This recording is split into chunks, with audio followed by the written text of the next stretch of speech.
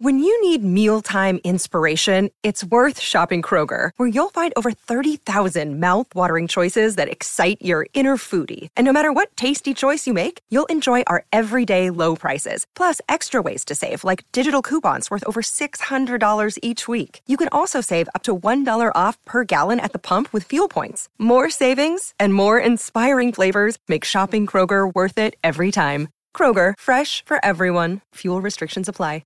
We support our local team and our local brewery, Phantom Brewery, and they've decided to support us back and you guys by offering a 10% off code.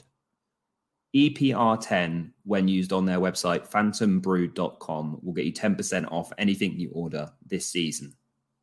That code again, EPR10. Lafondra looking to get close side of Font. Lafondra away from David. 3-1 Reading. 3 points Reading.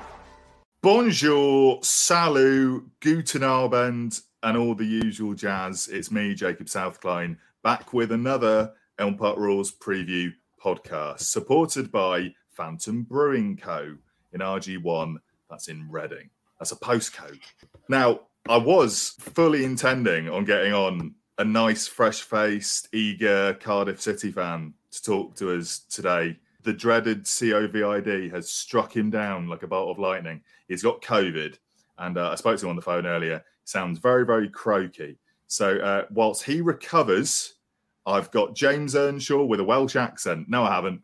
I've just got James Earnshaw with his regular accent, his regular local Berkshire accent. He's the Berkshire boy making all the noise.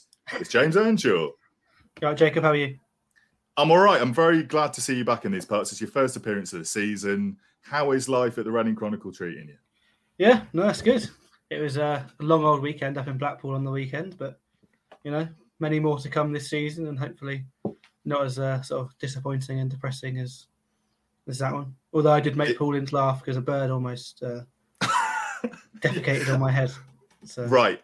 I've been meaning to ask you about this. I'm really glad it's you on and not J-Lo, because you know how Jonathan Lowe at Berkshire Live cranks out his 5 things you might have missed from the weekend article.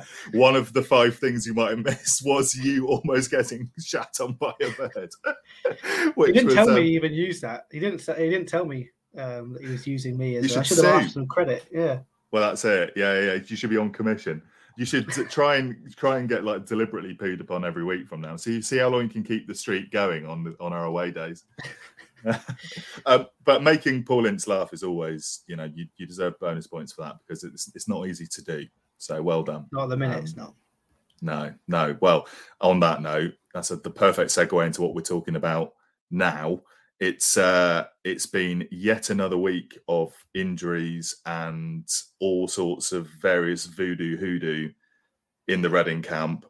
We thought we'd shaken off our injury record, and then game week 1 we've had 2 people missing, and straight from Ince's presser, James, we've had yet more injury news this week, haven't we? But we don't know who it is.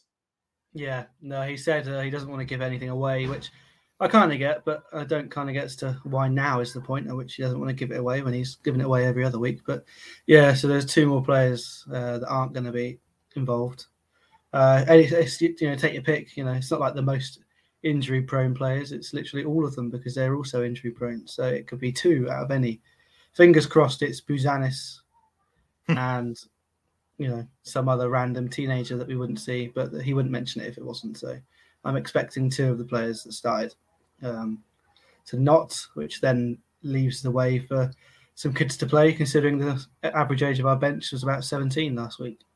It immediately puts the pressure on again, though, doesn't it? Because the squad was already looking threadbare against Blackpool. By the way, side note, it's such a Reading thing to go up to Blackpool first game of the season when everyone was expecting a nice away day in the sun, get a few pints in, soak in some rays, and then so much rain. Like in a year where we've had one of the biggest heat waves of all time, only we can get rained upon in Blackpool. The Friday and the Sunday were nice though, so just literally the day of the match.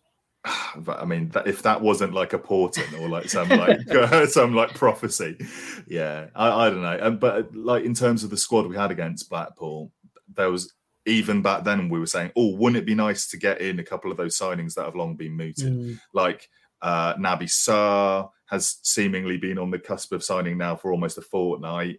And there's the chap from Porto as well, Mamadou Loum, the defensive midfielder. So we've also been frustrated there, haven't we, James? Because according to Ince in his presser, they're still definitely in limbo and in the pending category because the EFL aren't playing ball, are they? No, not with Naby Sarr. Loom's all signed. He just officially needs to pick up his visa, which I'm kind of surprised that they allowed us to sign him without the visa. But I'm not sure if it's a case of him just literally going to the office to pick it up or if he's actually got to apply. But he's got to go to London on Sunday to pick up his visa or do whatever he needs to do. So he's hoping to potentially have him involved for Stevenage on Tuesday. Naby Sarr is now looking like next week. And last week it was looking like it's going to be this week. So that's going to be probably one that goes right to the end of his 4-year, prospective 4-year contract. They're all still expecting him to sign. He's, as far as I'm aware, he's had all the official things signed and he's, had all the pictures done and ready. It's just waiting to be officially stamped and released. So it's a frustrating one, but thankfully, I guess we've got enough defenders, or we did have on Saturday, for it to actually look like one of our strongest sort of positions. So it's not the end of the world, I guess. It's just mainly for depth. There's just nobody that you can bring anybody off the bench if you need it. Well, depth aside as well, there were after playing a full set of pre-season fixtures with a 3/5 at the back, there were worries going into that Blackpool game that we tweaked to a 4-back. But if you actually watch the game, it sounded like it was the same pre-season setup, but just classic Reading, like shoehorning players into positions that aren't really their natural positions, just to for the sake of preserving a formation. Like we saw Hoylett at wing back, didn't we? And and Yiadom tucked in. Well, that's it at centre back. So I don't know. Again, going into the weekend, it's going to be another case of square pegs in round holes, isn't it? Really? Yeah. Although again, though, I'd like to think there are kids in those natural positions who could easily fill in a job. I mean, there's no reason why, if we wanted to put Yiadom back to wing back and drop Hoylett, or if he was the one that was injured or whatever, there's no reason why Strickland or Holzman or whatever couldn't fill in just for a game. Or, is it Craig or Clark, the one from Rochdale? They impressed. Yeah, they impressed. John Clark, sorry. John Clark, there you go. They impressed. These players are only going to get, to prove themselves when they're given the chance. So rather than square peg around holes, why not give them a chance? But I think Ince this year, more than any, just wants experienced players that you know what you're going to get, and just put them out there and kind of expect a 6 out of 10 from most of them. So, Tuesday should be an interesting one. It'll be mainly a youth team.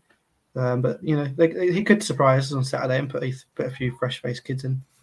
Well, that's it. On the subject of experience and getting that through the door, he's still banging the drum, Paul Ince, for getting in a more experienced left-back to provide a bit more support for the very young and inexperienced Nesta Guinness-Walker, who had a so-so performance, I think it's fair to say, against Blackpool.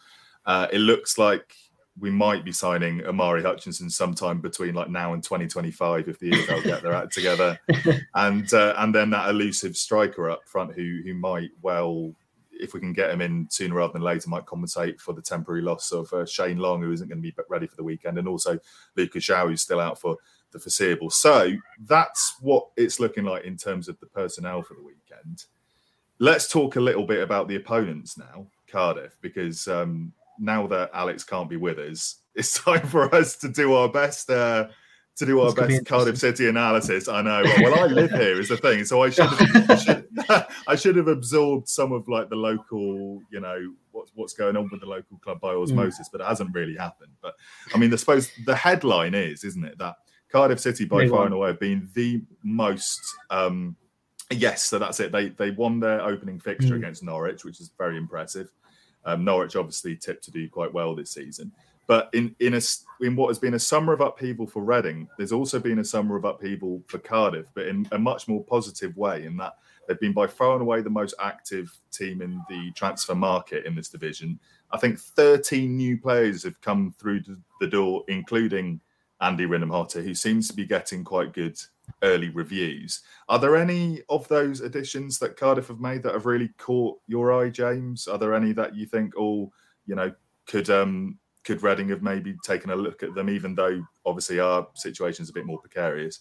It's mainly the goal scoring player from Saturday, Romain Sawyers, who's sort of always caught the eye in the Championship. He's sort of everything that I sort of semi-hoped Ajari would be, and sort of that kind of player that you kind of let do what they want to do because they're good enough on their day to win a game on their own.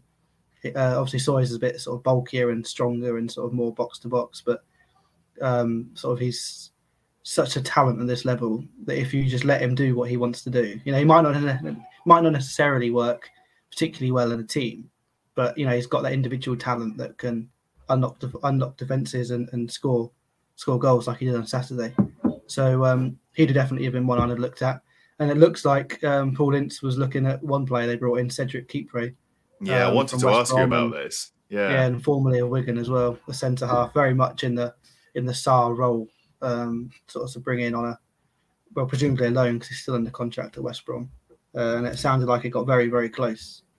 But apparently Cardiff just came in and just absolutely gazumped him in terms of what they could offer financially. And he went there instead, which, is sort of the what happened to Reading over the last couple of seasons, really.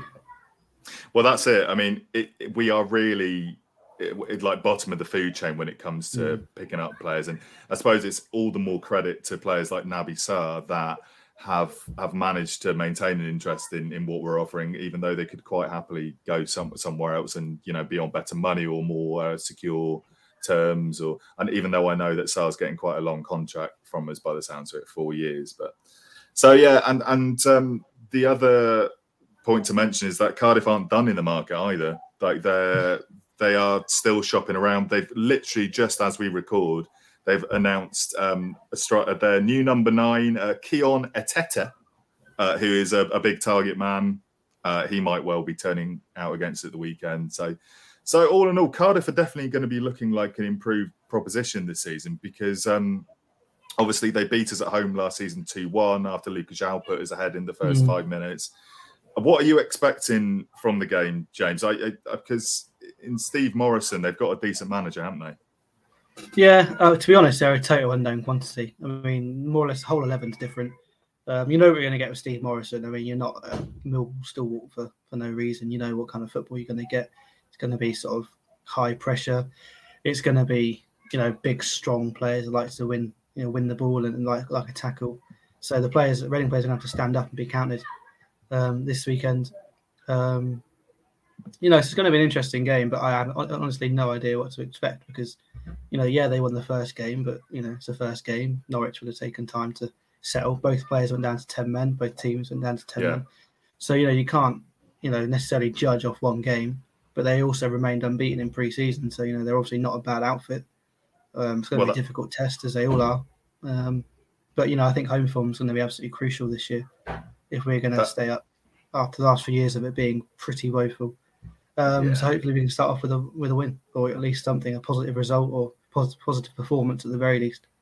Well, that's it. You've touched upon the form that Cardiff have coming into this season. I know it's pre-season, and I know people sometimes read too much into pre-season, but they've beaten some handy sides. I mean, they beat Cambridge, Newport, Cheltenham, drew against Shrewsbury, had a game called off against Forest Green, slapped Swindon. I'm very happy to see.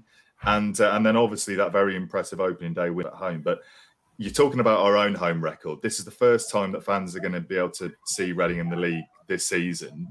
So yeah, and obviously there's the narrative, isn't there? And that, like you said, it sounded like Paul Ince was whining and dining Kipre like right to the last minute and ended up signing for them.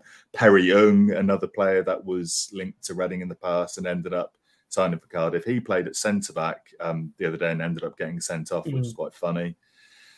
In terms of where the goals are coming for Reading, it's tough again, isn't it? Because again, we're relying on playing the likes of Mate up top in the absence of João, who's going to be a big miss for a few weeks now. Like, where do you see the goals coming from the weekend? Because I think in a tweet that Elm Park Royals put up the other day, I was asked to guess first goal scorer of the season. And I think I went for Tom Ince then, I think he was one of our more lively He players loves a against shot. Blackpool. He does love a shot. So where are the goals coming from for you, James? Well, Saturday was mainly a lot of long balls up to Meite, getting out wide and getting crosses in. Sorry. But the problem, obviously, with Meite is he's not a natural striker. So he's never in the right position when the ball comes back. It's a shame about Shane Long because he is exactly the natural kind of player that would just be in that right place at the right time just to get the ball in. Because we had chances on Saturday. The balls were flying across and it just wasn't quite falling. So there's definitely sort of ammunition there. It's just a case of getting the players in the right position. I think Hendrick and Ince love a shot, so there's no reason they could not shoot from far out, a ricochet and go in, or maybe even a McIntyre or a Holmes from a corner.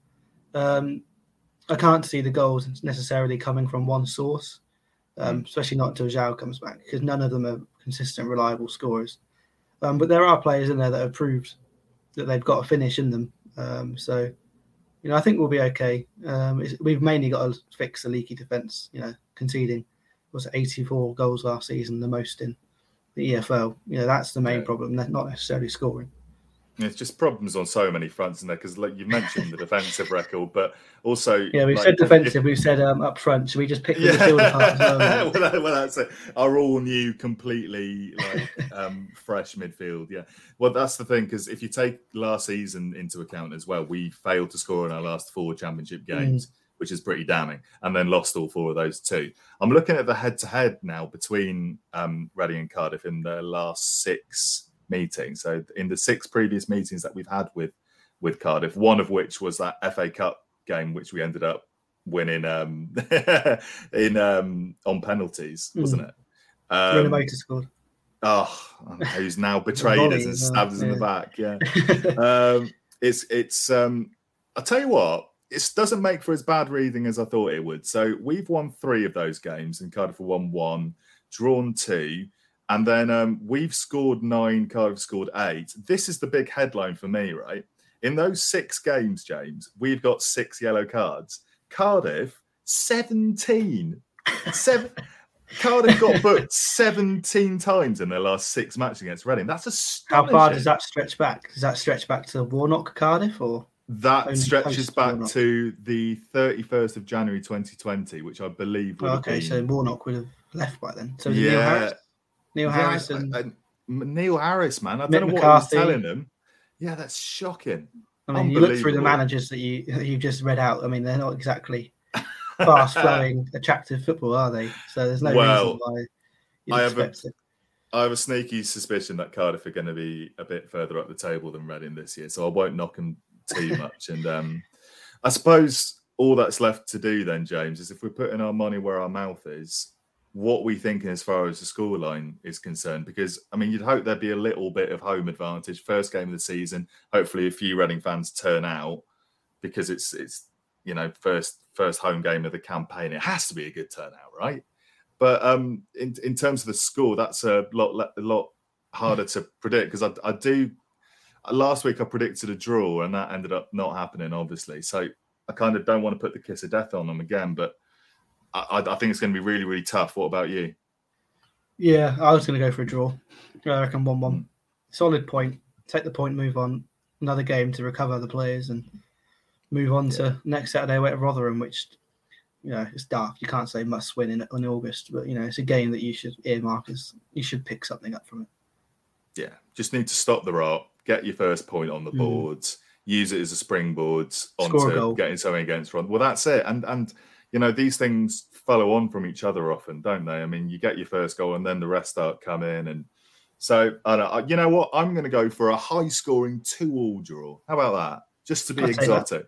Yeah. Bit of entertainment for people who are going and have bought tickets. Obviously, I should point out that a lot of the people that will be there at the weekend will be the winners of the Elm Park Royals season ticket competition. We bought... thanks to some very, very kind donors, we managed to finance 10 brand new season tickets for several new season ticket holders. So I hope they have a good game. I hope it's nice and sunny. I'm going to be there. You're going to be working, aren't you? Yep, I'm going to be working.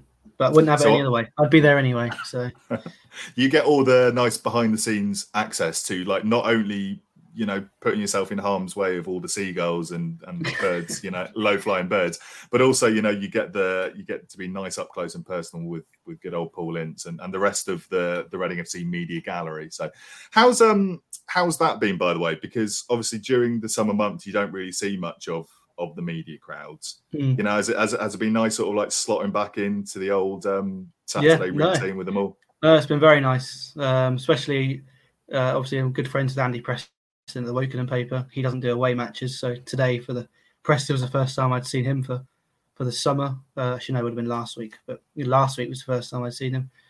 J-Lo I spent a lot of time with up at Blackpool. Obviously, Tim had a half an hour chat with Glenn Little last week up at Blackpool, which was nice. Still can't quite believe I'm there chatting to Blakey and these other ex-Reading sort of legends, A.D. Williams and people like that. But, you know, it is what it is. It's part of the job. One of the perks, I guess. Yeah, I'm very jealous. I think I'd like to spend maybe like 10 seconds in the presence of Glenn Little, and then I'd be happy. He'd still tell you so much in 10 seconds. It's unbelievable. The man talks for England. But he's got an answer for everything.